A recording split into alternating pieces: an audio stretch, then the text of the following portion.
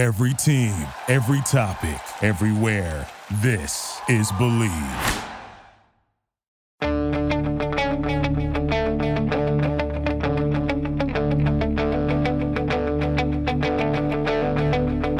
Ich warte seit Wochen auf diesen Tag und tanz vor Freude über den Asphalt. Als wär's ein Rhythmus, als gäb's ein Lied, das mich immer weiter durch die Straßen zieht. Komm dir entgegen. Hello and welcome to the Gegenpressing Transfer Roundup Show. My name is Stefan Binkowski and he's Manu Veit. Manu, how you doing? Yeah, I'm doing all right. How about you? All good? Yeah, cannot complain. It's almost the end of the weekend. Almost the end of the week, rather. So always a little optimistic. I always feel like I have a kind of spring in my step when we do this show because it's always like the end of the week. The hard work's kind of been done. I already have plans for what I'm doing at the weekend. You know what I mean? Yeah, no, 100%. I mean, you're a little bit ahead of me. I guess it's Thursday night for you. Thursday morning, so I still have to slug through all of Thursday and all of Friday. But we're getting there. It's almost the weekend, and it's actually our last free weekend, I guess, before the Bundesliga kicks off. Then we have to watch games again. Have to. A tricky thing it's called tough football. life. Yeah. It's a bit kind of weird when we do these podcasts because I always record it basically at the end of the day. You record it at the start of the day, which is exactly why, as some listeners have pointed out, you can often sometimes hear me yawning because we do record it quite late in the day for me. But yeah, I feel fine right now. And yeah, we got a whole bunch of transfer questions and stories and rumours to get stuck into. So I guess we'll just kind of jump straight into that, Manu, right after this break. This episode of the Gegenpressing podcast is brought to you by BetOnline. Basketball is back, and BetOnline remains your number one source for all your sports betting needs this season. You will always find the latest odds, team matchup info, player news, and game trends at BetOnline. And is your continued source for all sports wagering information. BetOnline features live betting, free contests, and giveaways all season long. Always the fastest and easiest way to bet all your favorite sports and events, whether that's NFL, NBA, NHL, MMA, tennis, boxing, or even golf. Head to betonline.ag to join and receive your 50% welcome bonus with your first deposit. Make sure to promo code BELIEVE, BLEAV, to receive your rewards. That's it, BLEAV, to receive your rewards. Bet Online, where the game starts. So the first question here is, about Bayern Munich, which, as always, we did beg our listeners not to talk about Manuel Neuer, and sure enough, they have done that. One subscriber did ask us if we thought he was any good at skiing, which I think we could probably save for another podcast. But this one question here is quite good. It says, do Bayern really need to get a right-back replacement for Pavard? Assuming Mazraoui fully recovers, at what point do they let Stanisic play? He looks solid. Some of the games he's played for Croatia seem deserving of a shot, or at least to be loaned out to develop. So it's quite an interesting topic right now, Manu, because Bayern have a whole list of injuries, but when it comes to right back, they're actually possibly contending with one of their kind of senior players moving on, which would leave them with only one kind of experienced player there. So does Stanisic get the call up, or do you think they're going to move him on and get someone else in? Well, I do think that they're going to sign another centre back, right? Which is probably where they're going to see their Benjamin Pavard replacement. And that player may be similar to what they did with Dale Blind on the left side, right? Someone who can maybe play multiple positions. And this could be a short-term fix. This could be something that they look into a little bit more long-term. What actually thought was quite interesting, we looked into this before the show, right? Stefan was for Stanisic. He can actually play all four roles in the back four. Left back, centre back right, centre back left, and right back, right? He has played one game there for Croatia during the World Cup. Junuzovic was the number one choice there, who plays for Celtic, and so it was hard for him to get past that. But I think you look at Stanisic's development, you either trust the player or you move him on and give him the opportunity to play somewhere else, right? I think that's essentially where we are at with him right now. My indication is that we're looking at a similar kind of thing that Bayern did with Daley Blind. If they do something in the winter, bring in some experienced player who can maybe help out in the short term, perhaps can play multiple roles, add some depth. And then they're going to look and see what's going to happen with Benjamin Pavard if he indeed does move on in the summer, which I think is the likeliest scenario at the moment. I think that all parties have come sort of to the conclusion that it's time to end this chapter and do something different. And Barcelona are knocking heavily on the door, although I'm not quite sure how they have any money left and which financial levers they're going to pull now to get any of these signings across. But they are very interested in the player. And so, my indication with that is that once Benjamin Pavard does move on, they're going to give Stanisic the opportunity to compete there, but at the same time, they're still going to be open and looking for another player. Yeah. I think with Stanisic, I do sometimes wonder if he's almost a victim of his own usefulness. He's kind of like a jack of all trades without really being a master of any of them. He obviously came through in the youth side, if I'm not mistaken, at Bayern. I think he actually started as a central defender, then he's played left back at times. And then he very much became a right back, but in the senior team, he's kind of been this player who can kind of play across the back line, which has perhaps got in the way of him developing into a very specific defender. I do kind of wonder whether he ever has really shown he's good enough to play for Bayern on the long term, which is perhaps why someone like Mazraoui was signed at the end of the day. So, I mean, Daley Blind's joined the club might suggest that they're not specifically worried about right back, and the fact that since Blind can obviously play at central defence, it might mean Stanisic does kind of develop into that kind of backup right back, and he just kind of competes with Mazraoui for that role. But yeah, as you said, they might have to bring in another central defender, and there's obviously the fact that like Matthijs de Ligt, for example, still hasn't really got going at Bayern either. So yeah.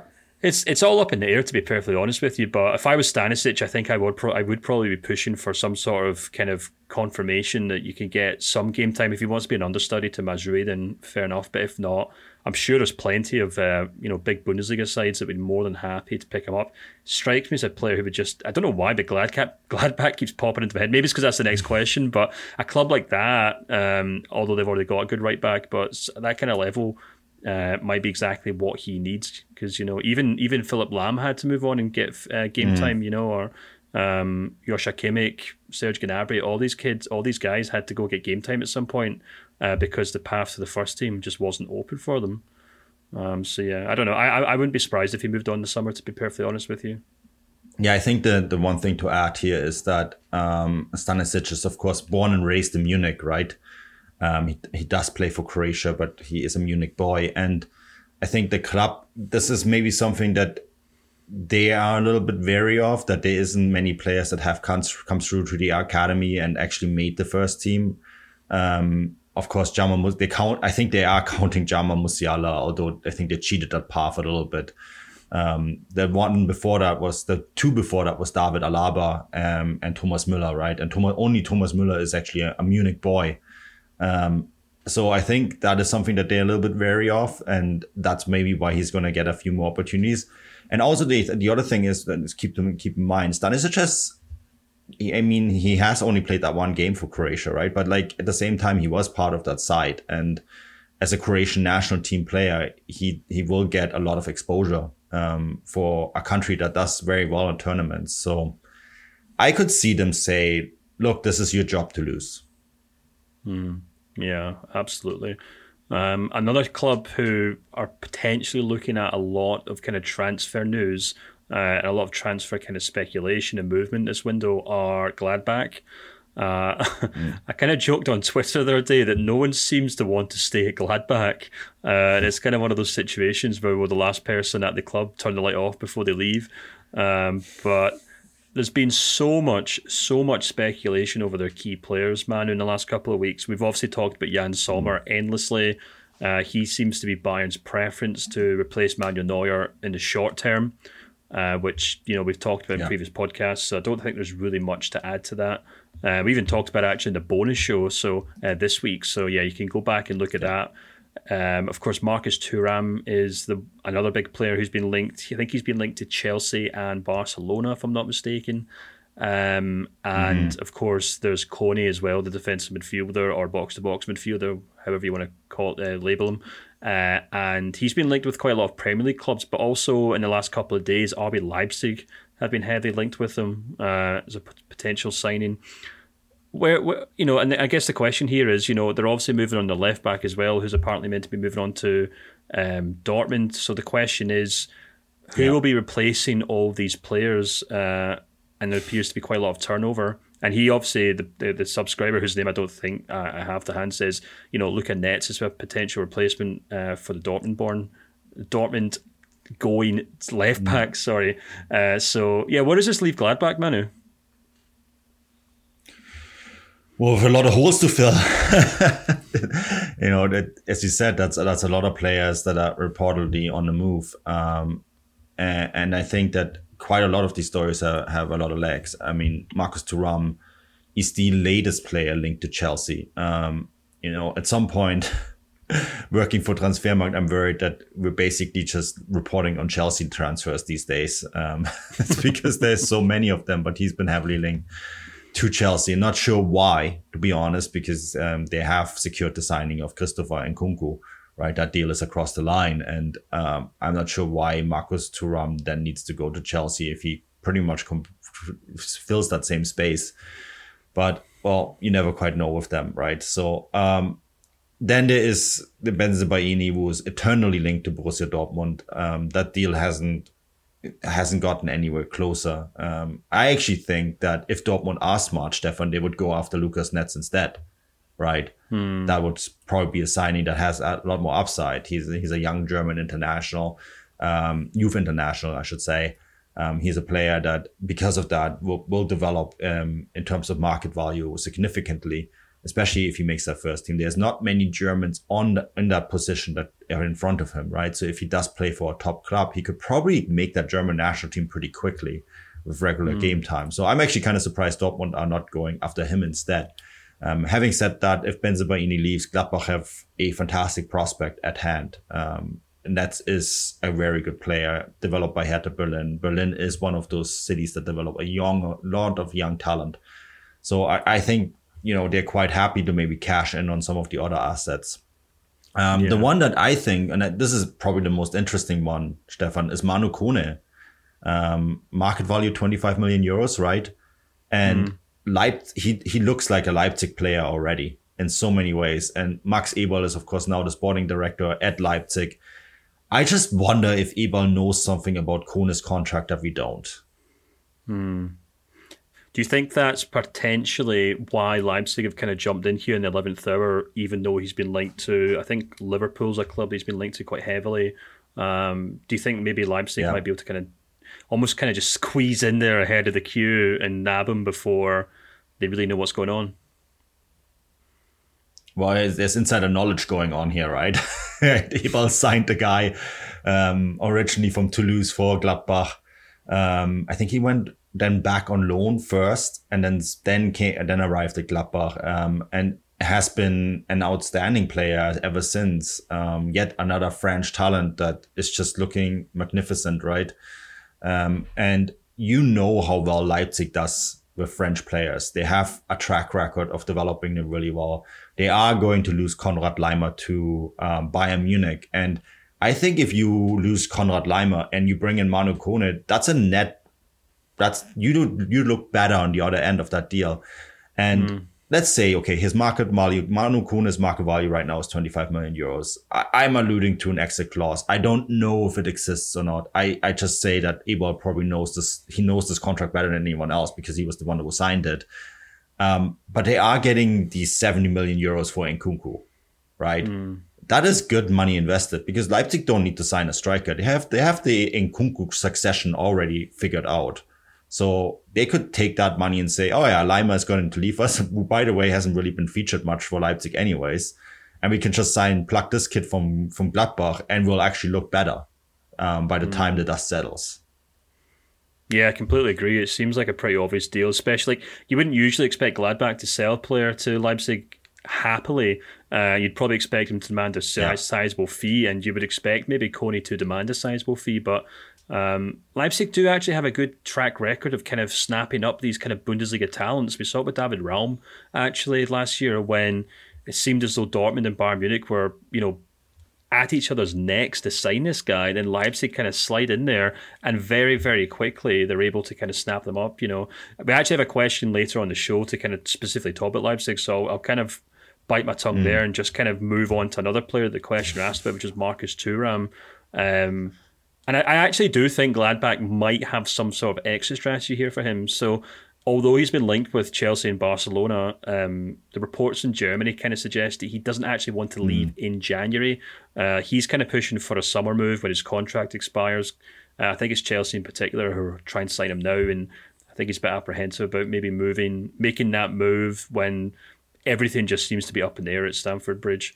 And interestingly enough, Gladbach have been in this kind of winter break been experimenting with their forward line, and Daniel Fark kind of made a point of playing Ngumu, who was the winger that they signed from Toulouse in the summer transfer window.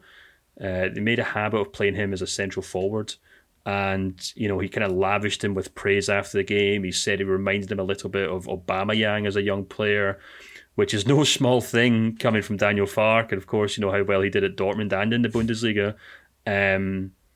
And even though he said, Nathan's natural position is on the right flank, I think it's probably important for us to start trying to play him as a central forward, because we relied so heavily on Marcus Thuram in the first half of the season. I think he said something like, we beat every second of the games out of Marcus Thuram. So I think he's quite politically saying, oh, well, we can't just have one striker playing up front all games, every weekend. We need to have some sort of support, but perhaps behind closed doors, he's thinking, right, well, I'm obviously going to lose this guy either this month or in 6 months' time, probably more so in 6 months' time. So let's try and develop this winger that we have into some sort of pacey forward and see if that works. So things at Gladbach look quite concerning, but they may end up getting a good price for Kone. They might have a replacement for Thuram in 6 months' time, and they've also got a very exciting left back coming through. So as ever, Manu, it seems like Gladbach, every time they kind of lose a star player, they've got two younger ones coming through, and maybe that's why they're called the Foals.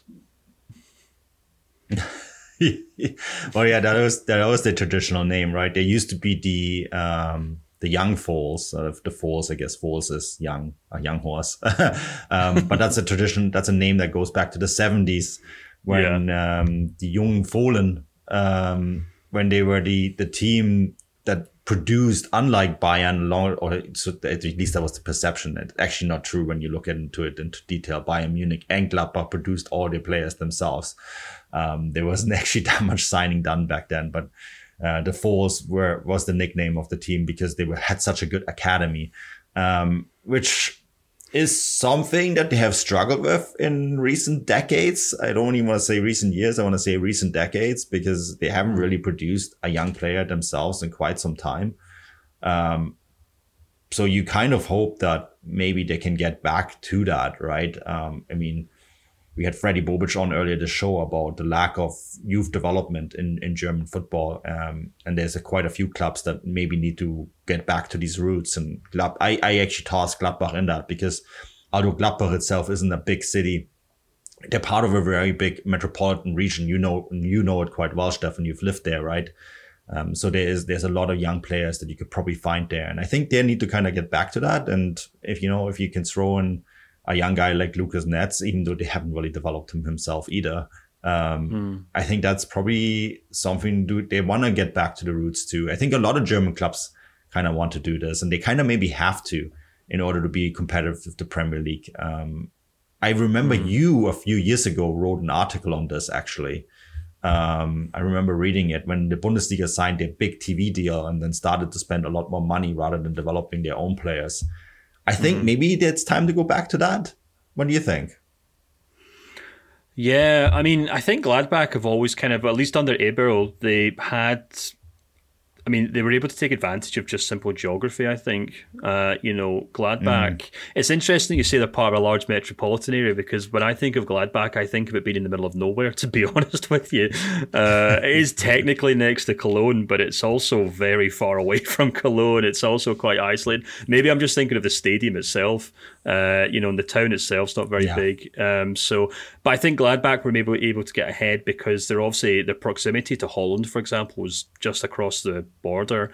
And I think obviously France isn't too far away as well. So they're obviously, I think they, more than most German clubs, were able to kind of jump on that kind of Ligue 1 and Eredivisie, bandwagon, or just grab up these young players who are developing there and say, well, if you come play for us, you're only maybe 3 or 4 hours from your house, from your home. So, they've kind of got that. And maybe that's why they kind of put a bit more emphasis on that rather than developing their own players. So, but I think it's an interesting question. I think especially after, obviously, Eberl's moved on to RB Leipzig and the kind of constant turnover of head coaches that they've had in recent years, I think there probably is something of a kind of identity crisis at Gladbach that probably has to be fixed. To the extent that they have to kind of figure out what kind of club are they one of these kind of smart analytical clubs? Are they more of a community club, like for example like Freiburg or Union Berlin, and they trade on that, or are they a club that want to be more ambitious, maybe like a Frankfurt, who, because they still do get a very good crowd every week, so they've got a huge support. They've also got a huge support. They've got a huge historic support in Germany as well, largely based on what you kind of said there couple of minutes ago about the way they used to go toe-to-toe with Bayern Munich. It'll be really interesting to see what they do. But I think actually, as down as I have been on Gladbach in some time now, I kind of think that squad's okay. I think Daniel Fark's doing a pretty decent job there. I know, I think results have been kind of back and forth, and they have kind of regressed to the mean a little bit and kind of dropped back into that mid-table. But I think that's fine for the time being while they kind of transition into something new. The next question is on Leverkusen, and actually I'll probably grab this one, Manu, just because I've got a bit of inside info on this one. So subscriber says, Noah Mbamba to Leverkusen, what do you think? And then he says, do you think Leverkusen can still make top 7 given that Wirtz is back and they've been in good form recently? So what I've been told is that Noah Mbamba is basically done. So he's a kind of young 18-year-old defensive midfielder from, I think it's Club Brugge, if I'm not mistaken. It's Club Brugge, yeah. It's Club Brugge, yeah. So they have got that deal signed and sorted, but I don't think we should expect to see him join the club until this summer. So I think it was Kicker who initially reported the story. And I think that's a really smart signing in the sense. It's a very kind of Leverkusen signing. It's this kind of young player who they've managed to pick up, joins the club, and then we were joking before we came on air, is one of these players you'll probably end up moving for 40 or 50 million euros before anyone even really knows what he is. But that seems to be kind of done and dusted. And I think another important one that's probably worth mentioning here as well is Piero Hincapié, who, at least in the English press, has been heavily linked with a move in January. I'm not entirely sure why he keeps getting brought up in these conversations. He's been linked with Chelsea, with Tottenham. World Cup. Well, yeah, and I think that's why it's the World Cup, Stefan. Yeah, I think as well his age and his profile also means he gets included in a lot of these kind of analytical shortlists that club scouts and data analysts kind of put together. They say, well, this guy's got X amount of minutes in the Bundesliga. He's still very young, actually, if I'm not mistaken. He's only 21. He just turned 21, actually. And, he's obviously quite highly regarded in Germany as well. The reality is that, obviously, as any Leverkusen fan will tell you, he's by no means the finished article. And there's still quite a lot of work for him to be done, which you can say about almost all that Leverkusen team. So much potential, so much talent, but by no means the finished product. But what I've been told by folk at the club is that, look, they appreciate there's a lot of attention, but he's going nowhere. He's got a really long-term contract, 2026. I don't think there's a release clause. I can't say for certain if there is, but they're very confident that he's going nowhere. So, to kind of sum that all up, I would say, I don't really expect Leverkusen to make a lot of big signings in January. They've already kind of snapped up Mbamba for the summer. but I don't think they're going to make any sales either. And I think for them, and especially for Xabi Alonso and for Florian Wirtz, it's just a case of just kind of getting that squad back on the pitch, getting everyone back fit and ready. And as we've kind of talked about for much of the season, as we talked about going into the season, Leverkusen think they have one of the best squads in the league, and they're still convinced that they do. They're still entirely myth as to why it didn't work out under the last manager, but there's no real reason why they would sell or buy new players right now, because they probably feel like they've already got enough talent to get them where they have to be. Yeah. And I think they're right, personally, Stefan. I think they're absolutely right about that assessment. I spent some time with them in the US right after the first half of the season ended, and was able to talk to some people there about this, and also got to see Xabi Alonso work firsthand, which was really fascinating too. And I think they're quite right in that assessment. I think Florian Wirtz, in the training sessions that I saw him, he looked really good. He's since played in friendlies, right? And I think for that, like, he's like a world-class signing for them now, coming back from that injury. And a player who, we have spoken so highly this entire season about Jamal Musiala and what he has done and how impactful he has been for Bayern Munich. Florian Wirtz is probably just as good, right? And that's the kind of player that Bayer Leverkusen are getting back. And that's, I think, quite huge for them. It looks like they're also going to be able to keep Callum Hudson-Odoi, right? That's a player that we also featured quite a bit. And I think, you look at that squad from top to bottom, with the exception of maybe the goalkeeper, but I think that's something that they want to maybe address at some point soon as well.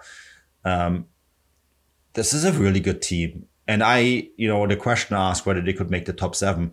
I wouldn't be shocked if they make the top 5.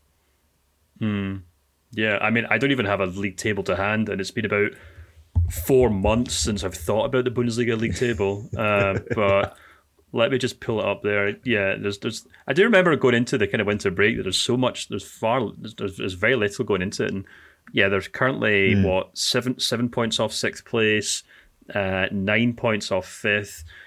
No, I completely agree with you. I mean, Leverkusen's always a case of looking for consistency. And I think that's obviously, and they've got all the tools to hand to do that in the second half of the season. Would not be surprised at all if they do kind of fly up that league table. And if they don't, Xabi Alonso won't be long for his job there, and they'll find someone else to replace him in the summer. But yeah, I completely agree with you. I think we can't really overstate just how important Florian Wirtz is for that team. You're completely right. It's the equivalent of Jamal Musiala just getting dropped into that team and getting asked to fix things, because I think we both agree they are comparable talents. So that's the kind of player we're talking here. And let's not forget that, I doubt our listeners need to be reminded of how good Jamal Musiala has been this season, but he's quite literally Bayern Munich's top goal scorer. He's top goal scorer and playmaker. So we're talking about a player who's arguably as good as the best player in the league right now. So yeah, I think Leverkusen, I think they're very calm. I think they're very collected. I think they're quite happy. I think the winter break would have came at the perfect time for them. And I'm sure Xabi Alonso's been working quite hard in the background. But yeah, I don't really expect Hincapié to move on. And I think they should be okay in the second half of the season. But I guess you never really know with Leverkusen to a large extent. But let's move on to the next question. We got one here on Mainz. So they've been linked with a South Korean player, Manu, Gusong Cho. He's also been linked with Celtic and Minnesota. And our subscriber says, Gusong Cho, I hope I pronounced that properly, to Mainz, ? I fear Celtic or even Minnesota United might price us out of a move, but badly needed a striker due to injuries to Burkhardt.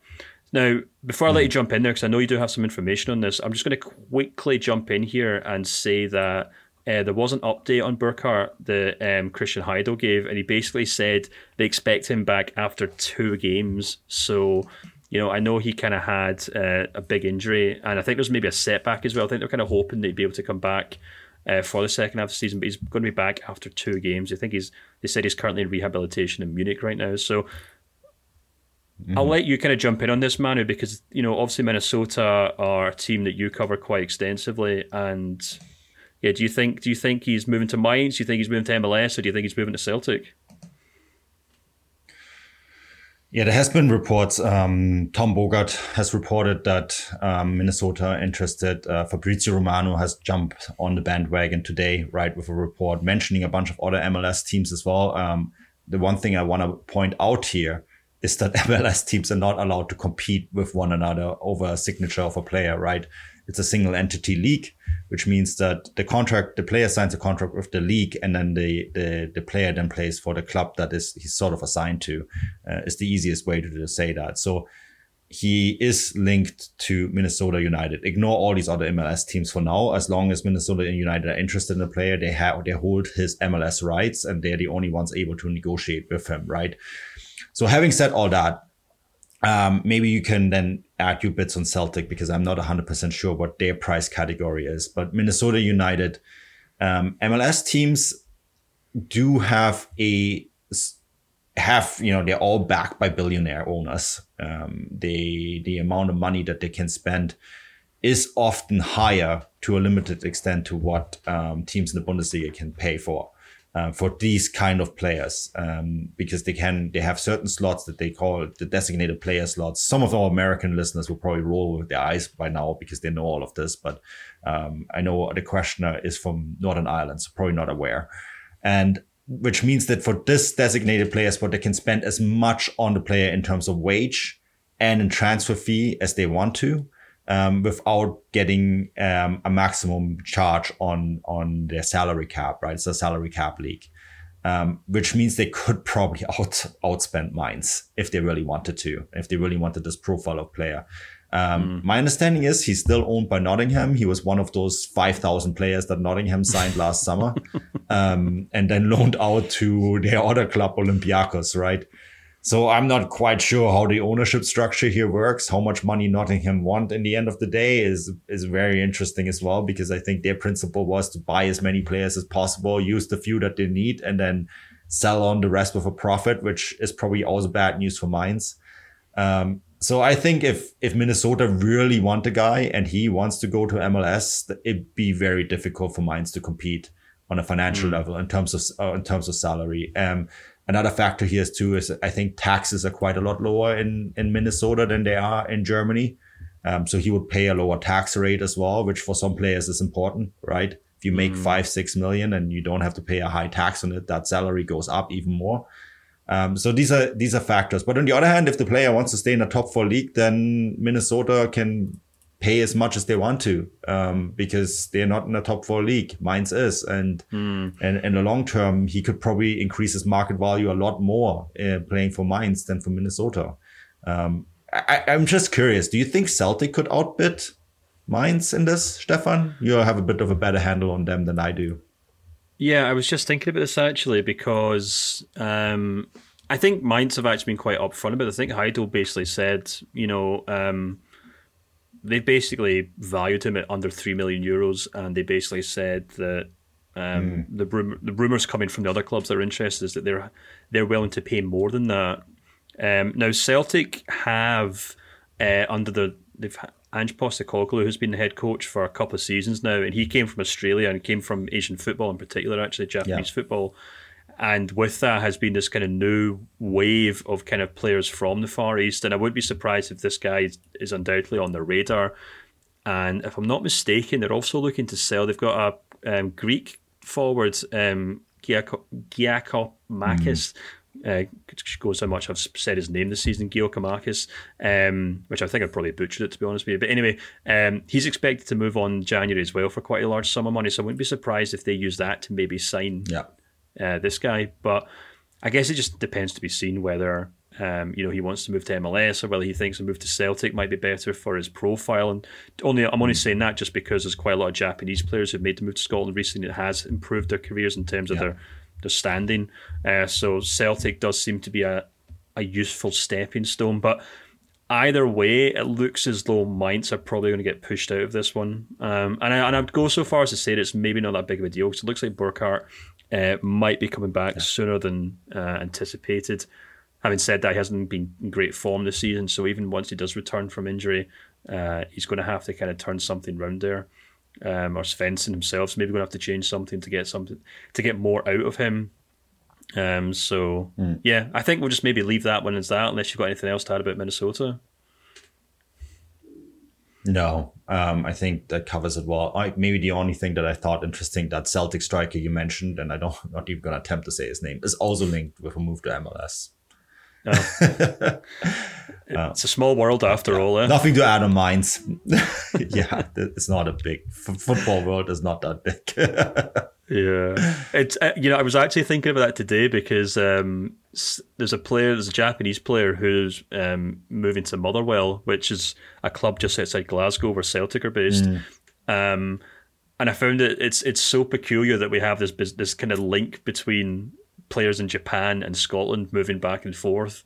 I thought there's no other industry in the world where you'd have that direct link between people thinking, well, should I give up Tokyo for Glasgow? Who knows? Anyway, our final question and our subscriber question is on RB Leipzig, which I referenced earlier in the show, Manu. And I think it's quite an interesting one, which I think is a good one to kind of wrap up the show. I know people have issues with RB Leipzig and how they're run as a club. They seem to be the only club trying to beat Bayern and make the league more interesting. I have no clue what Dortmund is trying to do. I cannot believe the lack of quality they have compared to 2015. Let me know if I'm wrong on this take. And he says, thanks from Asheville, NC. I'm pretty sure I got pulled up on this last time and I tried to guess what NC stands for. Any ideas? NC? No, yeah. I don't know. NC, Asheville, NC. I'm actually going to Google this because I think. Asheville, NC. Yeah, that's North Carolina. I should know this because I've been there. Oh, well, there we go then. I went there. I went there for a wedding in April. Yeah, sorry, I was zoning out there for a second. It's now Asheville, North Carolina. Could this potentially be the groom from the wedding you were at earlier on? Oh, I hope not. I hope not. If Nate starts asking questions on this podcast, then I'm gonna throw out the phone.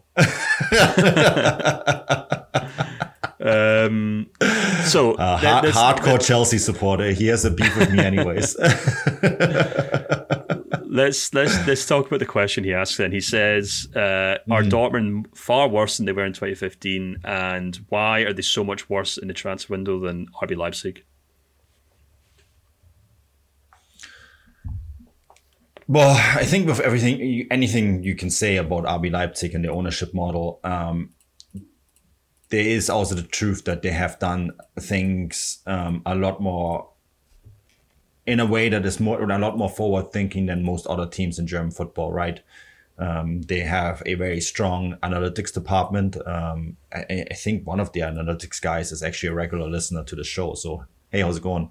And they have a very good training center. They have this, and again, you can think about it any way you want, but they do own multiple clubs.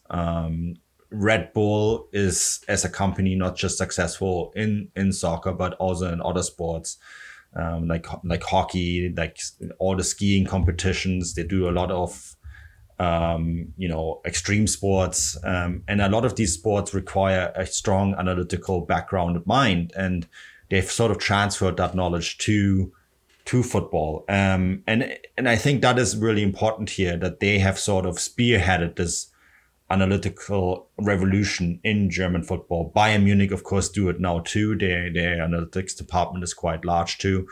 But Leipzig is the one that started it and has an extensive network with this. And so I think they're just better at transfers because they are not, I mean, when you look at the amount of money that they're spending, it's not earth-shattering by any means, right? They're just faster oftentimes than other clubs. And I think what is also really fascinating, this is just not Leipzig, it's also Salzburg. Salzburg has an even bigger drainage because Salzburg has to deal with the Premier League clubs rating them, and Leipzig also taking the cream of the crop every year, right? From Salzburg.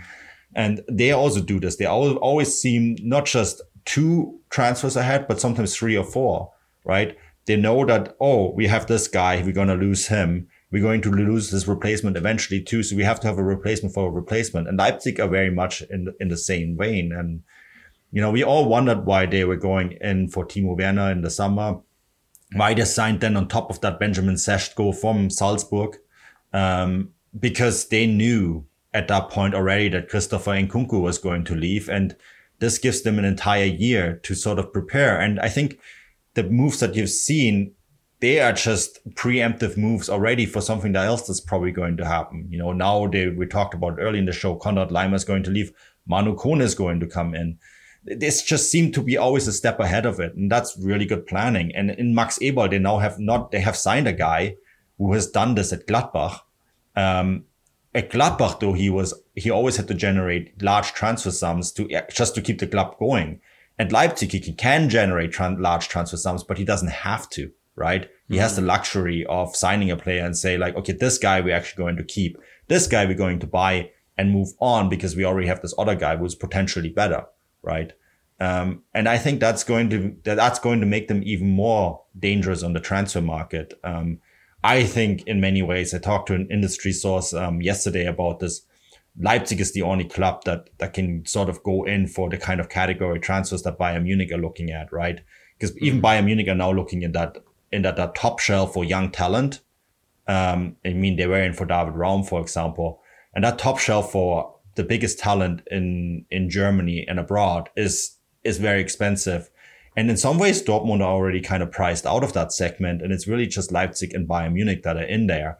And I think that makes them, in the medium term at least, and we're going to find out very quickly whether they're competitive, if not on match day 16, that is, right? When they are playing Bayern Munich. And I think in a nutshell, that's where it all comes from. They're just a really well-run club with a really good infrastructure that has embraced certain modern approaches far faster and earlier than other teams. Yeah, I completely agree with you there. They certainly are a club who have embraced analytics, embraced the kind of data revolution in football, and they were able to kind of do it at scale because they're also part of a much bigger network. A network which they obviously lean on quite heavily, as you mentioned there. I mean, the number of players who've moved from Salzburg to Leipzig is quite heavy. They've missed out on some big ones. Obviously, Erling Haaland's the most obvious one. So it's not a kind of full... It's not like they kind of put a gun to these guys' heads and make the move to Saxony, but it just so happens that, Leipzig have put together a project which a lot of players are happy to move on to. I think there's two other things that we definitely have to mention here. I think number one is that they also have just a buttload of money. There's no two ways about this. Leipzig are well funded by the Red Bull company. So much so that, although they don't really, if I'm not mistaken, they don't actually publish their financial results, but I actually wouldn't be surprised if they're now making more money than Dortmund, or at the very least they're spending more money than Dortmund. I know in Transfermarkt, we have them higher than Dortmund in terms of transfer fees paid. And I also wouldn't be surprised if they're probably paying a higher wage bill. If you want to compare Dortmund and Leipzig right now, you only have to look at the fact that Leipzig already have 3 or 4 players in their squad that can replace Christopher Nkunku. They've also got Sesko arriving in the summer, who they would have promised a healthy fee. And in comparison, Dortmund are haggling with Moukoko over the sake of 2 or 3 million euros a year. So they are in very different situations, and I think that also kind of bleeds into the cultures at the club as well. Now, if you look on paper, and if you just kind of look at the surface level, they're kind of in the same position. They're both 2 big clubs in Germany. They both make a reasonable amount of money. They both struggle to beat Bayern to the league title, and they're both routinely rated by the Premier League for their players who want to move on and play at a higher level and challenge for silverware. But I think the difference between Leipzig and Dortmund is that where Dortmund have accepted that fact and actually have baked it into their revenue system to the extent that Dortmund know that they have to get top price for Jude Bellingham, for Jadon Sancho, and even for Erling Haaland, even though they had to promise him a release clause to get him at the club in the first place. I'm not entirely sure that's the case at RB Leipzig. I know Leipzig do have to kind of make the same promises to these players. They promised Christopher Nkunku they'd sell him at a set price. They probably promised Josko Guardiola something very similar, that he'll be able to move, next season, the summer after this coming one. But I don't think that's something that they have to kind of run by their accountants the same way that Dortmund do. And I think that also then leads to a different culture at the club. I think anyone who's outside of a Bayern Munich fan would love to see Dortmund challenging for league title as they once did under Jurgen Klopp. But it just strikes me as the culture of that club's very different. They're absolutely petrified of labeling themselves as the de facto competitors to Bayern. I think, Manu, you've even spoke to people at the club directly for this podcast and for our newsletter, and certainly the impression I think you reported back to me. And then if you go to Leipzig, it's a completely different situation. They come from a much larger kind of sporting culture, sporting culture, as in the Red Bull, the Red Bull, what you call it, franchise or whatever. They're very much a case of pushing the boundaries, breaking new ground, etc., etc. And that certainly seems to be the case when you talk to people at Leipzig. They're very ambitious, whereas Dortmund, I just don't get the same impression of them. Yeah, I think with Leipzig, I mean, Red Bull is used to win in every sport that they're in, right? Whether it's the hockey, whether it's Formula One, whether it's skiing, they're used to winning, and I think that they actually have a plan to win with. And I mean, obviously, they win in football as well with Salzburg quite a bit. I think they have a plan to be winning with Leipzig as well. I think that is very much a goal that they have. I think they're also just realistic enough that it is not going to happen right away. But I think, they're inching and robbing their way closer and closer to Bayern Munich, which is something you don't really have the sense with Borussia Dortmund. I think that is a huge difference right there, that there seems to be a plan. And I actually, as you were speaking there, I was just kind of going through my head. When was the last transfer that made Leipzig worse? That sold, like a player that they sold, whether it's Naby Keita to Liverpool, they didn't get worse after that. Julian Nagelsmann. When they sold Nagelsmann, actually, they stumbled a couple times, but they now probably found the right coach in Marco Rose. Ibrahima Konate and Dayot Upamecano were sold for a lot of money, and Josko Gvardiol looks better than either one of them. They've already lined up a replacement for Josko Gvardiol should he leave eventually. I mean, when was the last transfer that made them significantly worse? Other than maybe Nagelsmann. For a short moment. But other than that, like this Konrad Laimer deal to Bayern Munich, like people were saying, oh, look, Bayern Munich are raiding Leipzig again. They're making a team worse. It's like, Laimer has barely played this year. Like, he's not going to move the needle. Either club. Yeah, and I think that's exactly it, isn't it? For Leipzig to be in that position, they obviously have to have the money to buy these players, to offer them the wages that are competitive, but they also have to have the intelligence, they have to have the data, they have to have analytics to be 2 or 3 steps ahead, and that's exactly kind of what Leipzig are doing. So, as the kind of questioner points out, a lot of people have issues with Leipzig as a club, and I think that's a perfectly legitimate problem to have. Yeah.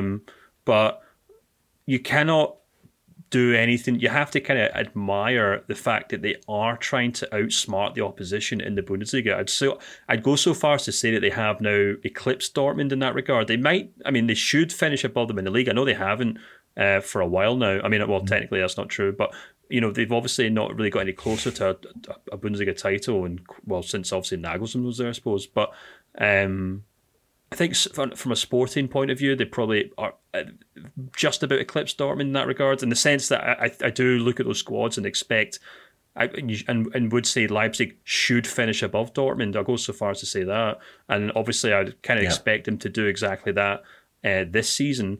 And they're now obviously working towards trying to outsmart Bayern, which, we can spend another 45 minutes talking about how important the league is for the league to have a club like that right now, or a team like that, or a sporting project like that. Whether it's ideal for the culture of German football or not, it's probably a different debate. But I think that's certainly what it comes down to, and why they have eclipsed Dortmund. They have the money to challenge Dortmund, but they also have the analytics and the brains to outsmart them too. And I think they're putting both to good use.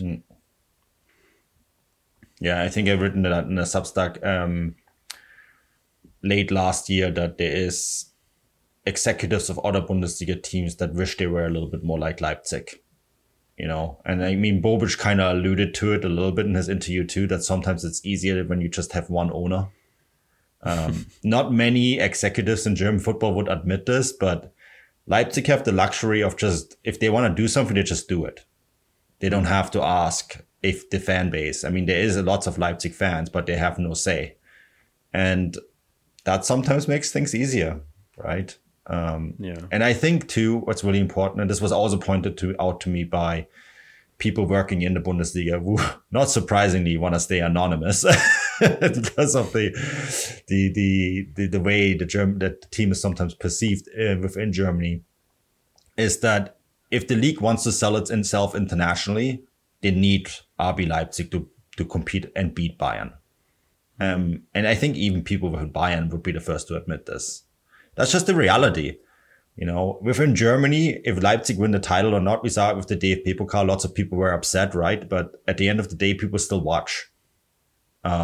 So, you know, within Germany, there might be an uproar, but abroad, it would actually probably be perceived as something positive. And that's where the league needs to sell itself. The Bundesliga will always automatically sell itself in Germany. That's not what this is about. This is about selling the league abroad. And for that, it needs Leipzig. Yeah, and we perhaps now live in a world where the kind of people that would tune in to watch German football abroad probably have more of a kind of warm feeling towards Red Bull because they're maybe F1 fans, for example, you know. So we might live in a weird world where Red Bull is a probably more notable and more kind of household name than maybe Borussia Dortmund. But anyway, I think we should probably call it quits there, Manu, because we could quite happily stumble down that rabbit hole and talk about the importance of marketing and sports business for the next half an hour. But I think we'll wrap it up there. And have you got anything to add before we pack it up?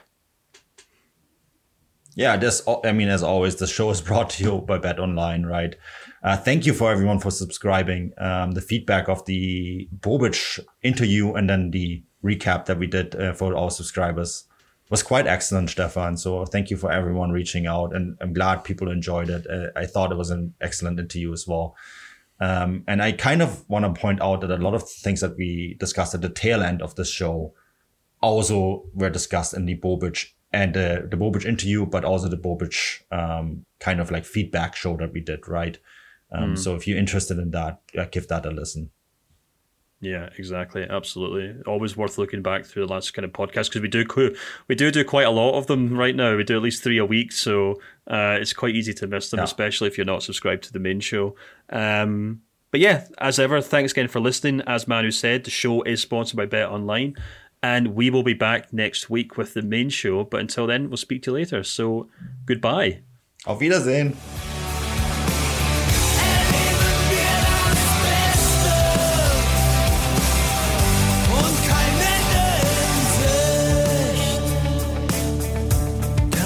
In Sicht.